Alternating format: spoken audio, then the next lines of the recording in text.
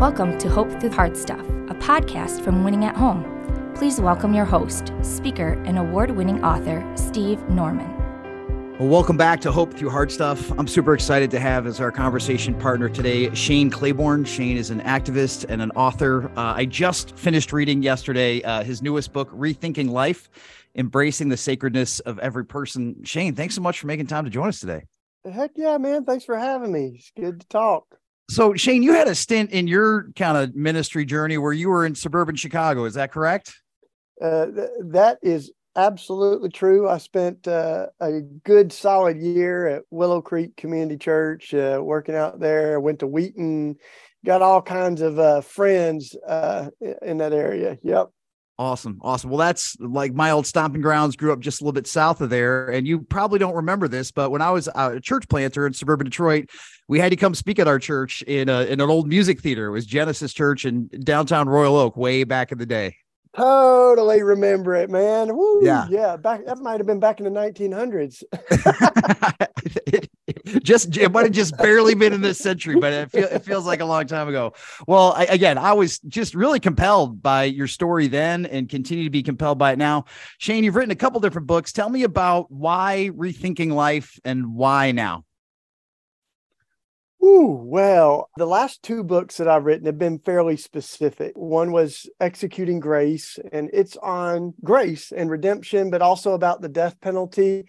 And I spent a lot of my life supporting the death penalty, using the Bible as what I saw as justification for it, and then really began to wrestle with that, especially as I knew more and more folks on death row, some of whom are innocent. And also as I got to know murder victims' family members who really felt like the death penalty just mirrors the problem rather than healing the wounds of violence. And then I wrote Beating Guns, addressing gun violence. And again, even with that, I grew up with guns. I grew up, hunting with my grandfather. and yet, when I moved to Philly 25 years ago, we began to see all the lives being lost to guns. And and that's very personal. This morning, there was a body that was found on the corner. And so I literally have been out there all morning. And so this is real, and so to me, this new book, Rethinking Life, is not about one issue, but it's about zooming out a little bit and having a fresh appreciation for how precious life is and thinking more deeply about what it means to be pro-life. Because I also grew up calling myself pro-life, even though I was for the death penalty and a gun owner and, not at all concerned about gun violence. So I want to be consistent, and I want to be comprehensive in my advocacy for life, not just on one issue, but on all of them. And so that's what this book's about. And it's not even really about issues. It's about starting at the beginning when God created life and said, this is good. And then sort of looking through scripture and looking at the world we live in now and where life can be so easily desecrated. Yeah, Shane, I really appreciate just your commitment to creating both a historical and theological framework through which we can view some of the modern and contemporary issues. Where in your journey did you start to experience some of that cognitive dissonance? Where did it start to get a little bit wobbly when you realized that some of your issues weren't lining up conceptually in how you now interpret the gospel to read? For sure. Like there's that old saying, where we sit determines what we see. And I think for me, the more proximate I got to pain, to injustice, to inequity, the more I began to see how we valued some lives more than others. And, when you look at history and that our country's sort of at a crossroads right now where we're talking about history and how do we tell the truth about it. And some of that history is really, really wrenching. So for me, I got to know folks on death row, some of whom were guilty of the crimes that they are convicted of, but I know that I've seen what their relationship to Jesus has done over the years. And, it raises the question for me, is anybody beyond redemption? Aren't we all more than the worst thing that we've ever done? As my friend Brian Stevenson says, when Jesus says, blessed are the merciful, for they will be shown mercy. When Jesus says, that let the one who is without sin cast the first stone. I think it really, Jesus is such a consistent champion of life. I mean, Prince of Peace. Even when Peter picks up a sword and tries to protect him, Jesus disarms Peter and kind of challenges the violence. So that's what I'm after, man. The deeper I fell in love with Jesus, and the more I leaned into those who have been directly impacted by violence, the more I really wanted to be a true advocate for life. And Mother Teresa was a big part of that. I write about that in the book. Early on, when I was in undergrad, right before I went to Chicago, actually, I spent a summer in India working with Mother Teresa, and I worked in the Home for the Dying, which sounds like a really heavy place, but it was a very sacred place where we gathered people off the streets who were dying, and we held their hands and laughed with them and sang with them, and often were the last eyes that they were looking into as they passed away. And it was such holy work. And I came to really admire Mother Teresa's advocacy for life, because she's often known for her stance on abortion, which she was very passionately against abortion, but she was also calling governors the night before execution. She was taking nuns in the middle of wars and rescuing orphans and children. So she was just a beautiful embodiment of the kind of pro-life that I want to be. Yeah, Shane, it seems like one of the things that the book does is it says, like, we can't be selectively pro-life. We can't say, like, hey, and these issues are going to champion life, and then these issues we're going to take a sideline. And your journeys have brought you into some pretty crazy places. What is it about your curiosity or sense of adventure that just leads you to call up the phone or buy plane tickets to meet people or go places that most of us would never think of jumping into? Well, I mean, honest to goodness, I think a lot of what happened for me is, the deeper I fell in love with Jesus, I see that this whole story is about God leaving the comfort of heaven, and joining the struggle on earth. I mean, being born in brown skin as a Palestinian Jewish refugee Messiah, executed on the cross. So, and I think community's been really important for me. Jesus gives me courage, but community also gives us courage. And I, for the last 20 years, I've lived in some form of community. And I went to Iraq during the bombing and the war. This is actually the anniversary this month of the shock and awe bombing of Iraq, where the U.S. And coalition troops were dropping 900 bombs a day on Iraq, and we were there. We lived in Baghdad, trying to be peacemakers, as Jesus said, and trying to document what was happening, accompany families through that, volunteer in hospitals.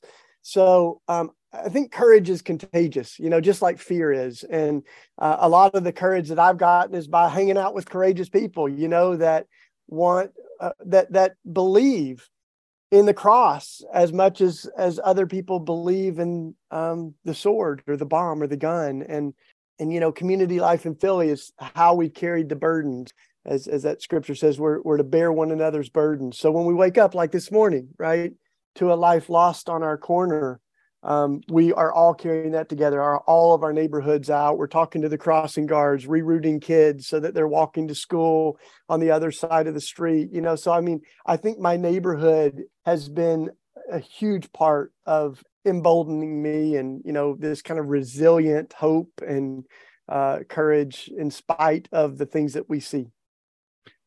Shane, it seems like sometimes people, like very well-intentioned people, tend to value self-protection more than they value love. Like, and again, like not to pick on gun ownership, but like I had a friend at my last church who is a pastor, and his other pastor friend was ribbing him. Is like, hey, I'm not sure why you need a weapon. You live in a super safe upper middle class neighborhood, and you live in a neighborhood that's rife with gun violence, and yet don't seem to have the need to defend yourself with force against threats of violence. How'd you get there? How's that work? Well, I think we've got to start by saying I understand that logic. I mean, like I said, I grew up with guns. My dad was in the military. Most of my family are still gun owners. And yet I think it was really my relationship with Jesus that taught me about faith, that we're, there's that old scripture that says, some may trust in chariots, some may trust in horses, but I trust in our God. And some of this is, I want to say that, I think the cross and the gun give us two really different versions of power. And one of them says, I'm willing to die. And the other says, I'm willing to kill. And for me, there kind of came a moment where the idea of standing your ground really flies in conflict with the idea of loving our enemy or turning the other cheek. And I certainly don't think that we just let people trample over us or something. But I do think that Jesus teaches us a different way to interact with evil without mirroring it or without reciprocating it, right? As the scripture says, don't repay evil with evil, overcome evil with good. So what does that look like? And I think, it's really clear that the early Christians were so clear about this. I wrote extensively about them in Rethinking Life is that they said, for Christ, we can die, but we cannot kill. There really comes a moment where we've got to ask ourselves, what does love look like? The theme I keep coming back to in Rethinking Life is, what does love require of us? And I think that greater love is no one than this, than being willing to lay down our life. But the moment we begin to say that we're going to use violence to try to counteract violence, I think we become a part of the problem, or we steer away a little bit from the love that we see in Jesus. And that's why I think Peter's a great example, because he did that. When the soldiers come to arrest Jesus, he picked up a sword, he stood his ground, cut off a guy's ear. And Jesus unmistakably, rebukes him. Yeah. Says, put that away. And he heals the guy that Peter wounded. And the early Christians, they understood that. They said, when Jesus disarmed Peter, he disarmed every one of us. If ever there was a case to be made for using violence to try to protect the innocent, Peter had the best case in the book. But I think it does raise the question, though, is what does courageous love look like? Are we as willing to die for love as we, as people have been willing to die for war? I'm not scared of dying. I'm not really I'm not trying to hurry it up, but, but if I die, when I die, I want to die with love on my lips. I want to die in a way that honors Jesus. No, that's so good, Shane. And that's been an inspiration to me from a distance. I did my school research on the Israeli-Palestinian conflict and was trying to think a lot about, all right, if the gospel in one dimension is helping people, go to heaven when they die, then the gospel in two dimensions is helping people's felt needs. But the gospel in three dimensions is addressing systemic needs. And Jesus fully embodies this gospel in three dimensions. And I had an opportunity once to go with a friend to speak to a Muslim audience in a country in the Middle East. And my wife was like, is it dangerous? And I was like, I don't know. I guess I'll figure out when I get there. But the irony of that whole thing, and you talk about this a little bit in the book when you talk about the importance of proximity, is after I'd spent, 48 hours with these Palestinian Muslim educators, I thanked them through a translator for, allowing me to be their guest. And they started yelling in Arabic. And I was like, oh no, here it is. I crossed some imaginary line, and I asked the translator, what's going on? He's like, they're offended that you call yourself their guest because they call you their brother. And it was both deeply humbling and embarrassing for me because, a month before I'm like, oh, these are people who may or may not have the desire and the power to take my life. And then being there on their turf and being a recipient of their hospitality, I was just stunned at how wrong I had it all along. Does that make any sense? Oh, absolutely. And I've been to Israel and Palestine several times. I've got great friends that are on both sides of the wall over there working for peace. And, I think being in Iraq and Afghanistan opened my eyes to so many things. And, I tell a little bit in the new book, the story of when we were in Iraq. And I said to one of the bishops, this is after a service with hundreds and hundreds of Christians. And I said, I had no idea that there were so many Christians in Iraq. And he goes, yeah, this is where it started. And he said, that's the Euphrates River, have you heard of that one? And so, I think we've got to see that this is a big story. And my other experiences that I'll never forget is, when you talk about safety, it's interesting because Jesus does not call us to be safe. I think that my mom has a great prayer. She said, I used to pray that you would be safe, but now that I pray that you would be wise and that you would be careful. And Yeah. she says, I don't think that we're meant to be safe. And my mom's been to Israel and Palestine with me. She's been to Hebron. We went to the West Bank. So Sure. she's seen a lot of this conflict. And I think that's a beautiful statement, because there's a lot of other people you can follow if you want to be safe. But Jesus is not one of those. As Father Dan Berrigan said, if you want to follow Jesus, you better look good on wood, because it's a call that could cost you your life. Wow. And I don't say that lightly, because I think that sometimes we cheapen the cost of discipleship, in the words of Dietrich Bonhoeffer. When we were in Afghanistan, I was visiting a group there in Kabul, and Mareed Maguire, she won the Nobel Peace Prize for her work in Northern Ireland as she worked for peace. And she was talking to these women in Taliban, Steve, and one of them asked her, as she's telling her story, they said, "Weren't you scared?" And these are women that have survived the Taliban. They said, "Weren't you scared?" And she said, "Of course we were scared. Of course you're scared sometimes." She said, "There's nothing wrong with being scared, but fear is different from being scared. It's when we let being scared stop us from doing what love requires of us." And I think it's that first time, there where I was thinking like that, what a powerful idea. There's nothing wrong with being scared. I'm sure Jesus was scared. I mean, he's certainly lonely when he said, my God, why have you forsaken me?" And yet he obviously was God, but he's experiencing this loneliness. If Jesus can feel that, we can feel that at times, but still that courage and that love causes us to continue to live in spite of being scared, to continue to do what love asks of us. Shane, in the book, you talk about the difference between being pro-life and pro-birth or anti-abortion. Unpack that a little bit for people who might hear that as new or confusing verbiage. Like I said, I grew up in the Bible Belt in East Tennessee, also called myself pro-life, but I began to realize how narrowly we had defined what it meant to be pro-life, to one issue. And I mean, isn't it a strange thing? And I was one of these folks that in America, you can say, you can be pro-guns, pro-war, pro-death penalty, and still say you're pro-life as long as you're against abortion. And honestly, I think we would be more accurate, some of us, me included, for a good chunk of my life, to say that we are pro-birth or anti-abortion rather than pro-life, because a lot of the other issues of life, we haven't been champions, and sometimes we've been the problem. When I think about abortion, I still care deeply about it. And I write about that. Abortion does matter. I think that we can reduce the number of abortions dramatically. And if we want to do that, one of the things that we need to think about is what has been effective in doing that. And the number one reason listed for having an abortion is financial stability. The person doesn't have the resources to have a child or another child often. And so things like affordable childcare, healthcare, living wage, some of those things that would make having a child a little bit more achievable, some folks that are pro-life have opposed some of those policies. So, the question I'm asking too is like, how did this one issue come to eclipse so many other issues? And I think that's a really important one. Abortion's a really complicated issue. I don't think that we're all going to agree on where life begins. Is it conception? Is it heartbeat? Is it viability outside the womb? Is it first breath? And scripture doesn't speak directly to it. Jesus doesn't talk about it. So it is one of the things that it's a little bit complicated. And for the early church, they did talk about abortion. I cite the multiple early Christian thinkers as they talked about abortion.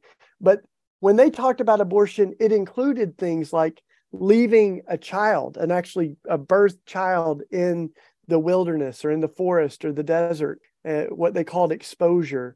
And so, these things, we've got to have some hard conversations. And I think the political polarities of, conservatives and liberals have not helped us. And often the culture war that's happening around partisan politics has kind of hijacked a better conversation that we can have on abortion.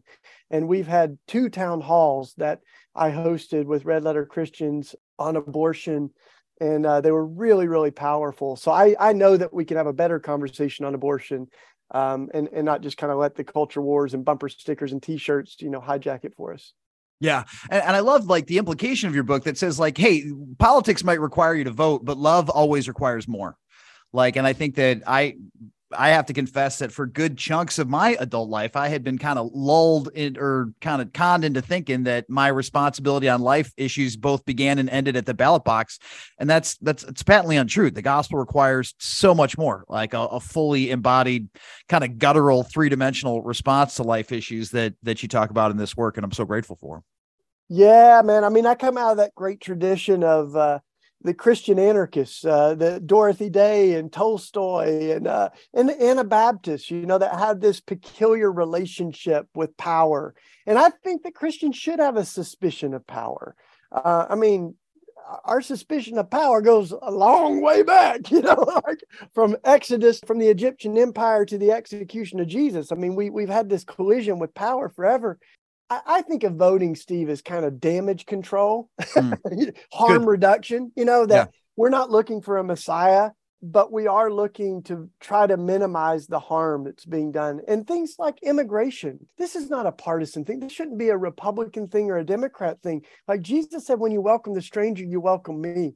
So let's find a better way, creating a path to citizenship and refuge for asylum seekers and refugees. I mean, a Christian should be in the forefront of many of these issues that we've often kind of been dragging our feet on. And these are issues of life. You can't be pro-life and ignore the plight of our brothers and sisters. So I think like loving our neighbor means that we can't ignore policies, but I do think we've got to be careful as we engage politically that as the old hymn goes, my hope is built on nothing less, right, than Jesus' blood and righteousness. All other ground is sinking sand. So, if we put our ultimate hope in a political candidate or a party, we're always setting ourselves up for disappointment. So I think we can think, what does it mean to vote for the poor, the least of these? What does it mean to stand in solidarity with immigrants? But like you said, we cannot confine our vote or our voice. They share the same root word, right? We can't confine that to a ballot box. I mean, Jesus said, seek first the kingdom of God. And so we are looking to transform the world, not just on election day, but every day. So I think we should be voting for the kingdom of God every day. I mean, it's why we wrote a book called Jesus for President, right? But we're, like, what does it look like for us to seek to transform the world and not just to wait on the politicians to change the world? Yeah. Shane, what do you say to people who have never really wrestled with that question? Not because they're bad people, they just never thought to that question. What does love require of me? We live here in West Michigan, where there's a lot of things that feel nice and clean and organized and tourist friendly. And sometimes it doesn't feel like there's close proximity to some of the deeper justice issues of the day. And yet they're there for the seeing, if only we have eyes to see. What does it look like for people in Holland, Michigan to ask and wrestle with that question? What does love require of us? Mother Teresa had a great line, Steve. She said, Calcuttas are everywhere if we'll only have eyes to see.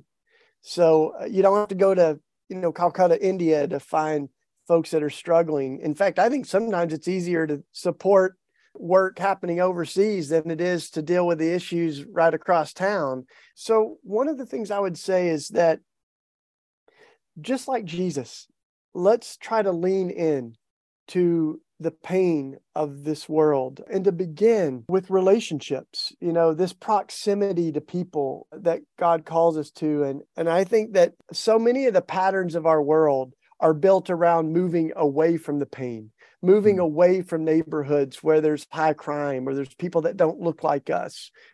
Derek Webb, he wrote a great song. Basically, one of the lines is essentially, God's been good. I've finally been able to move out of Jesus's neighborhood. Wow. And we got to remember, Jesus came from Nazareth, a town where people said nothing good could come. There's ways to do that, though, and it's an old saying that the hardest part about running a marathon is not getting to the finish line. It's getting to the starting line. Yeah. And so I think we've got to take some steps towards that. I started visiting folks in prison, folks that wrote me letters, and I eventually began visiting them. And before long, I was visiting folks on death row. My mom has been with me. My wife's been with me. And one of the things you begin to see is like, we're all kind of most comfortable around people like us, people who eat like us, talk like us, vote like us. That's who we're most comfortable around. And yet the relationships that stretch me and shape me are often outside of that. I think that's why Jesus is often saying, everybody in the world loves the people who are like them. You're to love bigger than that, right? He even challenges the kind of, who is my own family, to invite us to extend love beyond, biology and beyond our own family. That's kind of the invitation, in this book too, is to come alongside some groups that may be working with refugees. I mean, there's now all kinds of ways that people can bring in foster kids or can invite a refugee family to live in their home. There's ways that folks can visit folks in prison. We're holding vigils around every execution that happens in the United States, and we are often writing and visiting folks and their families and the victims of the crimes, of violent crimes too. So I think we got to say compassion is not a limited resource. You can feel compassion for folks that have been impacted by violence on all levels. And that includes, folks that have been victims of violent crimes and people who are incarcerated or on death row. I really believe we got to begin with that proximity and with relationships. And sometimes that's one of the hardest things, right? Because we're all kind of in these insular bubbles around people who look like us. But let's crack them open. And I think we'll all be better off if we do. Shane, one of the things I love about you is just your tone and your words and your expression are always seem to be marked by joy. And at the same time, you're living your life in the trenches. Even today is a hard day, experiencing heartache and tragedy from a front row seat. How do you explain that to people who are afraid that if they toe into the waters of suffering, it will just result in a really dark and disconnected and scary and overwhelming existence? Well, I got to say, the more I'm with people who you would think have no reason to hope, I find the most resilient hope I've ever seen. And when I'm around folks that you would think they've got everything in the world, that there's often a loneliness and a longing for something else. And so Jesus, of course, keeps my hope alive, but so does hanging out with people who struggle. We had a big fire here a few years ago, Steve, and it burnt down like our whole block. It burnt down the house I was living in, our community center. And thankfully, like our whole neighborhood pulled together, and there were 100 families displaced, right? So the Red Cross had set up an emergency shelter, but then the workers came and they said, listen to this. No one stayed in the shelter because everybody in your neighborhood opened their homes up to each other. It was just incredible, And then there was one reporter talking to my neighbor across the street here, very sensational. Your house just burnt down. What are you feeling? And my neighbor goes, you know what? We're going to make it through this. Yeah. Thank God nobody was hurt. I mean, cars were blowing up because people didn't have time to move their cars. And he said, nobody was hurt. And then he said, and I just noticed, since the factory burnt down, that's where this fire started, this 4-story factory. He said, since the factory burnt down, I can see the moon. And he goes, we can see the moon from our block for the first time. I thought, man, that's different, right? So I keep that song in my soul, Steve, this joy that I have. Yeah. The world didn't give it to me and the world can't take it away. And then we often put hope in there, right? This hope that I have, the world didn't give it to me and the world can't take it away.